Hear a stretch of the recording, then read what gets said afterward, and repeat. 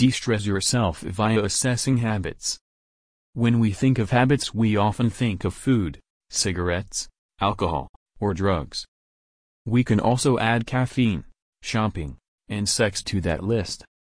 These are obvious habits that we are well aware of and know the consequences if we continue. Another habit that may be evaluated is our emotions.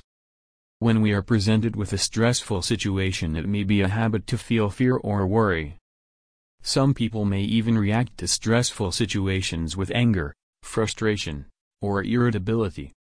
These emotions are the cause of our stress. For example, when we are working on the car or working on the house and the job gets difficult, we may get angry, frustrated, or irritable. Sound familiar? This is a habit that we have of reacting to certain situations, and it is the source of our stress. Another example may be, when we have something big that breaks down like a car, washer or dryer, air conditioner, or a water heater, and we don't have the money to pay for it, we may feel fear or worry. This is another habit that we may have of reacting to circumstances that is the culprit of our stress.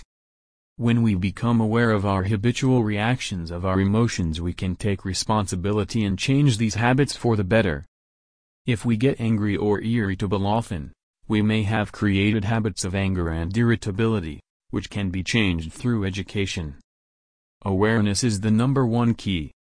If we are aware of these negative emotional reactions, we can take responsibility and change these emotions to the opposite. We can change anger, frustration, or irritability to patience and tolerance. We can change doubt, fear, and worry to confidence, security, and hope. It is not necessary to get angry, frustrated, or irritable. It is not necessary to have doubt, fear, or worry.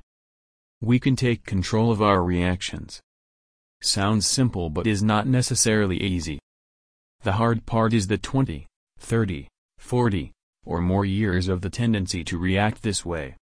What can we do to de-stress our negative habits of reacting? The first key is awareness. Like an addict, we cannot get help unless we think we need help. The next step is to talk to an expert on stress management or read a book on stress management. Another great way of being aware of our emotions is being aware of our thoughts, because it is the thought that we are having that causes our feelings. And finally, never-ending goal setting of changing your habits. If we want to change behavior that we have had for years, it may take some time and hard work. Never-ending goal setting is the way to move forward. If we don't move forward, we are stagnant.